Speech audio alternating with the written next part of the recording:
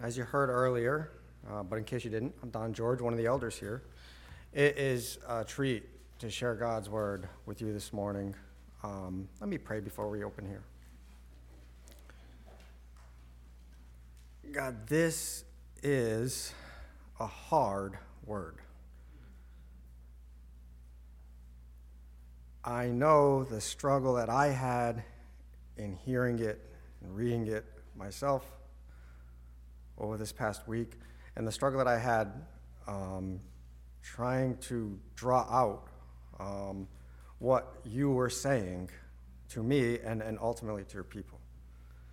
And so, God, I ask that this morning, as we dive into this word, that you would let your word, Lord, pass from ear into heart.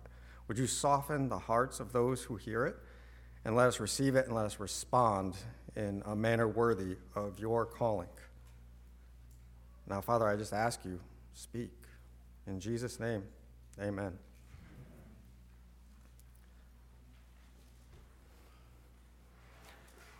I am being waved at, which means that I'm supposed to dismiss the children ages 5 through 5th grade. You heard Michael say earlier that someday it'll be perfect. Today is not that day.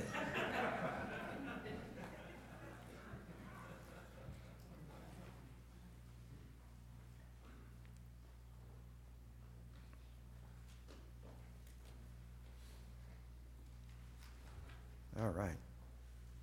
So with all we've heard this morning regarding God's grace and cost, you might be wondering, what does it take to follow Jesus? Is it really as simple as asking Jesus into your heart and praying a prayer? The answer to that is yes and no. This has been my TED Talk. Thank you for listening. Don't forget to click like and subscribe on your way out.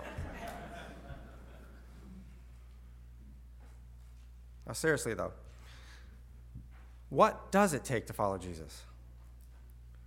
What is required of us as believers? Or a better way to ask this is, what does Jesus require of those who would endeavor to be called his disciples? And it's my contention that the answer to this question is found in today's text. And I believe that that answer is this: radical discipleship for Jesus requires radical commitment to Jesus. In our text today, we're going to meet 3 individuals who believed they were ready to follow Jesus.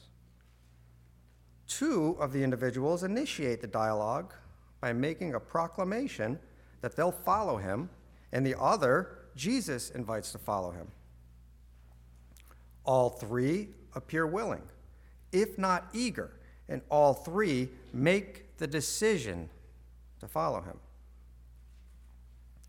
But Jesus, obviously not trained in the school of how to become a megachurch pastor in 3 years or less, does not welcome them to the team and instead responds in a manner which seemingly meant to dissuade them from doing so. Why would he do this? Earlier on in Jesus' ministry, John records in his gospel that when Jesus was in Jerusalem at the Passover feast, many believed in his name when they saw the signs that he was doing. But Jesus, on his part, did not entrust himself to them because he knew all people and needed no one to bear witness about man, for he himself knew what was in man. So when these men offered their service to Jesus, he cuts right to the chase and exposes their hearts. He challenges them to consider the costs associated with following him. He challenges them with the truth that radical discipleship for Jesus requires radical commitment to Jesus. Our first would-be disciple approaches Jesus along the road. He's seen the miracles, He's heard the teaching, and he's ready. He's made the decision to follow Jesus. And he sure seems committed from what we can tell. In verse 57, he tells Jesus, I will follow you wherever you go. Now, Luke doesn't tell us in his gospel who this first person is, but Matthew does. In Matthew's gospel, he tells us that this first person is a scribe. Now, scribes were experts in the law, somewhat like Pharisees. So, this person would most certainly be considered a valuable addition to the group by worldly standards. I mean, can't you just imagine the prospect? Come, hear the testimony of the scribe. I mean, I picture Peter pulling Jesus aside at this moment and saying, hey, can I talk to you for a minute? Yeah, so James and John, they're a little afraid to come talk to you after the whole fire from heaven episode. So they asked me to do it. So listen, I'm not sure if you know this, but Matthew, he's been taking notes this whole time. And he has something about this guy being a scribe. So we were thinking, after the whole eat my flesh, drink my blood thing, we have seen a significant drop in the number of followers. So this guy right here, he could be the jolt that this movement really needs right now. What do you think? I mean, we might laugh, but is it really that far-fetched for us? I mean, modern evangelical evangelism seems to be all about the moment. All you need to do to be saved is ask Jesus into your heart, pray this prayer, sign this card, and presto, eternal life. But the way that Jesus responds here suggests otherwise. Look at verse 58. Jesus said to him, foxes have holes, and birds of the air have nests, but the Son of Man has nowhere to lay his head. What Jesus tells this man is that if he truly wants to follow him, he needs to give up any expectations of comfort that he may have. He's teaching his disciples what they can expect. They can expect rejection. It just happened in the passage before this one in Samaria. It happened earlier in Luke 8:37, where the people of Gerasenes asked him to depart from them after he cast demons into pigs which ran off a cliff. Speaking of cliffs, the people of the synagogue in his hometown of Nazareth drove him out and sought to throw him off a cliff in Luke 4. This has been the standard expectation up to now, and it's only going to continue because, as we know from Luke 9:51, he has set his face to go to Jerusalem, where a cross awaits. The king who was born in a manger, because there was no room at the inn, will die, beaten and bloodied, nailed to a cross. And he'll even be rejected by the Father, as evidenced by his last recorded words on the cross in Matthew and Mark, which were, my God, why have you forsaken me? Comfort is not to be expected as a true disciple of Christ. History tells us of the fate which awaits these disciples. Peter would be crucified. James, the brother of John, was killed by the sword, as recorded in Acts 12:2. John got off easy, I guess you could say, exiled to the island of Patmos. The Apostle Paul, who himself took part in persecuting the early church, would later suffer beatings, stonings, imprisonment, and yes, death for preaching the good news of God's salvation through Jesus Christ. What Jesus says to this scribe, and what still holds true today, is that if you're going to follow him, do not expect it to be easy. This is a far different message than what we hear in some evangelical circles today. Making a proclamation of faith, praying a prayer, and signing a card does not automatically make you a disciple of Jesus. Becoming a follower does not equate to your best life now. In John 16:33, Jesus tells his disciples, "In the world you will have tribulation." Not you might, but you will. And if we're teaching people that they can have their best life now, or if we leave out the costs, we are doing them a great disservice. If we're teaching people this, we're not leading them to Christ. We're leading them to an eternity separated from God. If we're teaching people this, we're ensuring that on the last day, on the day of judgment, they will hear, "I never knew you." And this isn't the first time Jesus warns us about what awaits those who wish to follow him. Just a few verses ago, same chapter, starting in Luke 9:23, and he said to all, "If anyone would come after me, let him deny himself and take up his cross daily and follow me. For whoever would save his life will lose it, but whoever loses his life for my sake will save it." Jesus tells us that if we want to be his disciples, a cross awaits. And not a gold cross that we wear around our neck, but a cross of trials and sufferings because of his name. Now, I'm not saying that we should go out and seek persecution. To quote David Platt, that's not martyrdom, that's just plain dumb. That is not what I'm saying, and that's not what Jesus is saying either. What Jesus is saying is that if you want to follow him, if you want to be his disciple, you'll deny yourself. You'll put aside your desires, your expectations, and you'll focus on his instead. It's a heart issue. Remember what he says to the rich young ruler in Matthew 22:37? We refer to it as the Great Commandment, or Jesus refers to it as the Great Commandment. "You shall love the Lord your God with all your heart and with all your soul, with all your mind." The Great Commandment is a great commitment. Radical discipleship for Jesus requires radical commitment to Jesus. Well, unlike the eager scribe in verses 57 and 58, who volunteers his services, Jesus extends an invitation to the second would-be disciple. This man, perhaps as a result of what he just heard from Jesus in response to the first man, he isn't quite as eager. Look at verse 59. To another he said, "Follow me." But he said, "Lord, let me first go and bury my father." Now, biblical scholars debate as to whether this man's father is literally dead. Some say that he's dead, some that he's dying, and yet some others say that death isn't even in the man's immediate future. Those in the last group argue that this man is employing a Middle Eastern saying, which basically means to stick around and wait for the inheritance.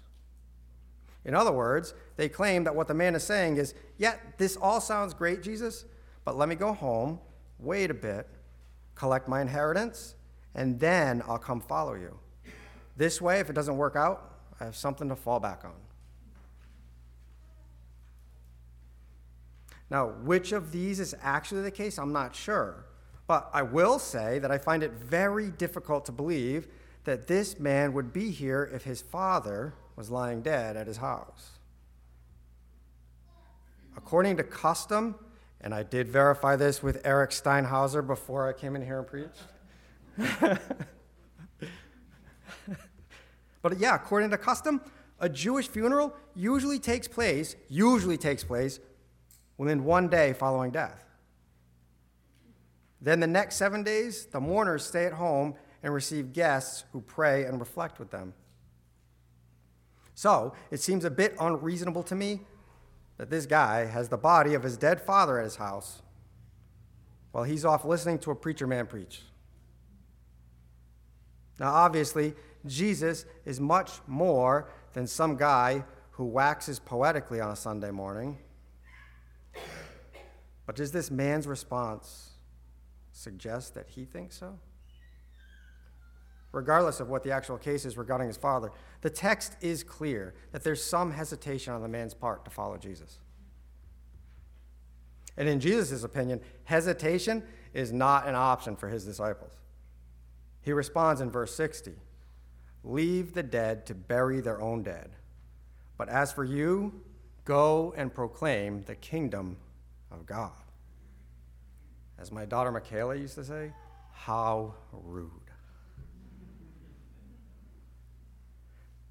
At this point, the disciples have got to be thinking, this movement is doomed. How are we ever going to get anybody to follow him if he doesn't even offer bereavement?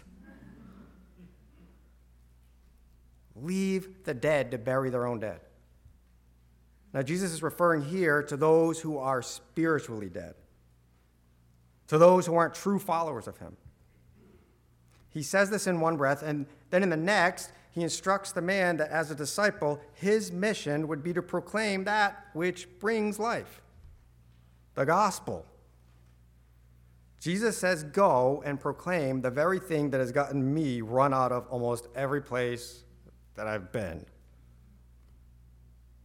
Jesus does not want second place in your heart.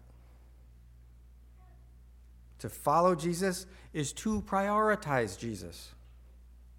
He comes before everything, and everything we do is done out of a sincere desire to please him.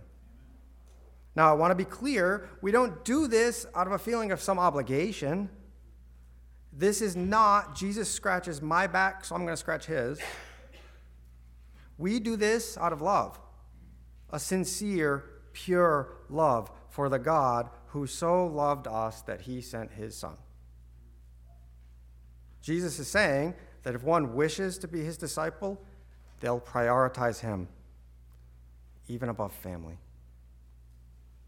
And he'll say as much in Luke 14:26. If anyone comes to me and does not hate his own father and mother and wife and children and brothers and sisters, yes, and even his own life, he cannot be my disciple. Whoever does not bear his own cross and come after me cannot be my disciple. That's radical. But radical discipleship for Jesus requires radical commitment to Jesus. Like the scribe, the third and final would-be disciple approaches Jesus about becoming a follower. He's perhaps seen the first two exchanges, he's been taking notes, and decides that he's still going to go for it.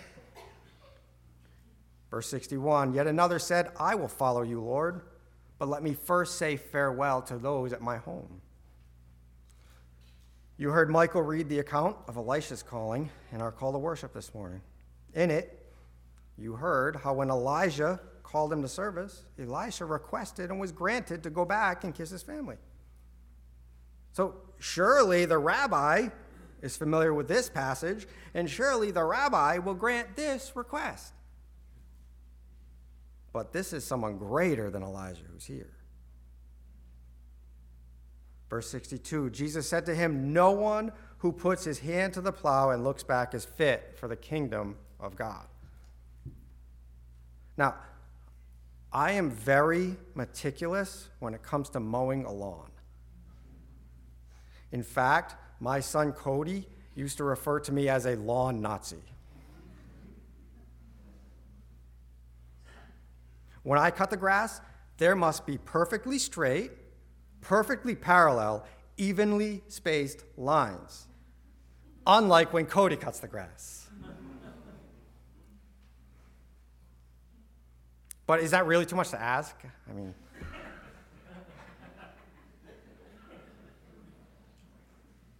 so in order to achieve my superior level of lawn mowing, outside of using a chalk line, which I have considered, you need to keep your eyes forward, fixed on the path, and ultimately on the destination. If you take your eyes off, even for a split second, you'll veer off course and your path will become crooked, not straight lines. And the path to following Jesus is no different. In Paul's second letter to Timothy, chapter 2, verse 4, Paul writes, no soldier gets entangled in civilian pursuits, since his aim is to please the one who enlisted him. When we become a disciple of Jesus, our aim is to please Jesus. When we make a decision to follow Christ, we make a commitment to follow Christ. I alluded to this earlier, but take a look at verse 51 again.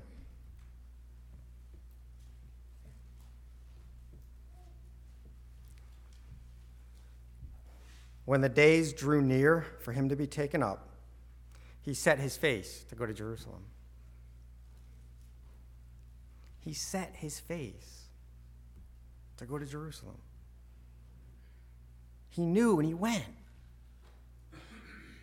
because that was the Father's will. As we heard from Pastor Josh's message a couple weeks ago in John 6:38, where Jesus said, "For I have come down from heaven not to do my own will, but the will of him who sent me." I was so thankful to hear from some of you this week in response to the weekly gather that was sent out. I was encouraged to hear of the conviction that came as a result of reading this week's text and considering the difference between a decision and a commitment. And I'd like to share a couple of those with you. Sue McCandless reached out to Alyssa and shared an article that highlights the difference between a decision and a commitment. That article said, there is a difference between deciding to lose weight and committing to lose weight. There's a difference between deciding to get married and committing to a successful marriage. There's a difference between deciding on a new job and committing to being a successful teammate. When you're making a decision, usually you are deciding about your level of commitment too, even if subconsciously. I'm challenging you to think about the commitment part consciously. In response to the article and this week's passage, Sue wrote, "I empathize with the people in the story and myself. But at the end of the day, those responses are more often than not just an excuse. The Lord is constantly having me consider my level of commitment to him. Regrettably, I fall short, as do many believers. Yet, we press on, and he continues to accept my meager offerings, all the while calling me to deepen my level of commitment." Amen, Sue. Sue, thank you so much for sharing that. Thank you so much for your vulnerability and your willingness to share your weakness. You are not alone, sister. Praise God that his power is made perfect in our weakness. And yesterday, I got this text from Jason Ludwig, a.k.a. Just a Carpenter. At elder meetings, Jason is kind enough to tip us off when we should pay close attention by starting out with, "I'm just a carpenter, but..." I want to start a Twitter hashtag just a carpenter. It can be used whenever something incredibly profound is said. We're on to you, Jason. But Jason shared this. A question I ask believers is, why do you need the supernatural power of the Holy Spirit if you aren't doing anything challenging, risky, or radical for Christ? All you really need is just a Dunkin's dark roast to keep up this lifestyle. Just a carpenter. The plans he has for us may be hard, so our commitment must be sincere. We have to accept the cross along with the crown. Sue and Jason get it. Let's talk about someone else who got it.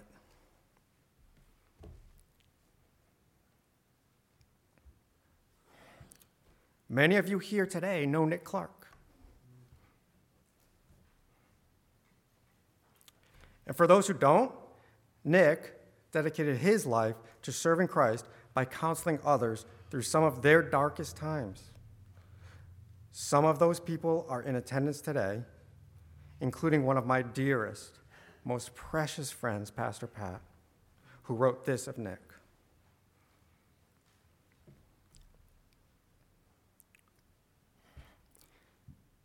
He was the kind of friend that doesn't come around often. The kind you just enjoy being around, no matter what you're doing.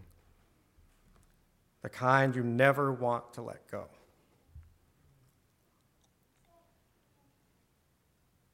And Nick was that kind of friend to so many others. And I know that the reason he was that kind of friend is because he sought not only to follow, but to be like the best friend he knew, Jesus Christ. And as he followed and imitated Jesus, he became not just a pastor to his own congregation, but also to members of the congregations of other pastors and to the pastors themselves, pastors like me. Continuing on, Pat writes, Nick died on Wednesday like he lived, seeking to love others selflessly in a world where we are tempted to do anything but that. He was 1 week away from open heart surgery to replace a bad valve in his heart. He knew the limitations on his activities all too well. He and his family were enjoying a day at the beach, making memories as they prepared for this surgery. He was out in the water, playing with his kids, and knew he needed to slow down, so he started back to shore. But then he saw a young girl in distress struggling in the water. And Nick did what Nick always did when people needed help. He helped. And she lived, and he collapsed. And despite the best efforts of nurses and a doctor on the scene, EMTs, and then the hospital staff, he could not be resuscitated. And so, as we pleaded and prayed and cried, he died. But here's the thing. What Nick knew, what his wife Kate knows, certainly what Pat knows, and what all disciples of Christ know, is that according to Paul in 2 Corinthians 5:8, to be away from the body is to be at home with the Lord. And what Nick believed was the same thing Paul believed as he wrote in Philippians 1:21, that to live is Christ and to die is gain. In one moment, Nick was selflessly giving of himself, saving a young girl from drowning.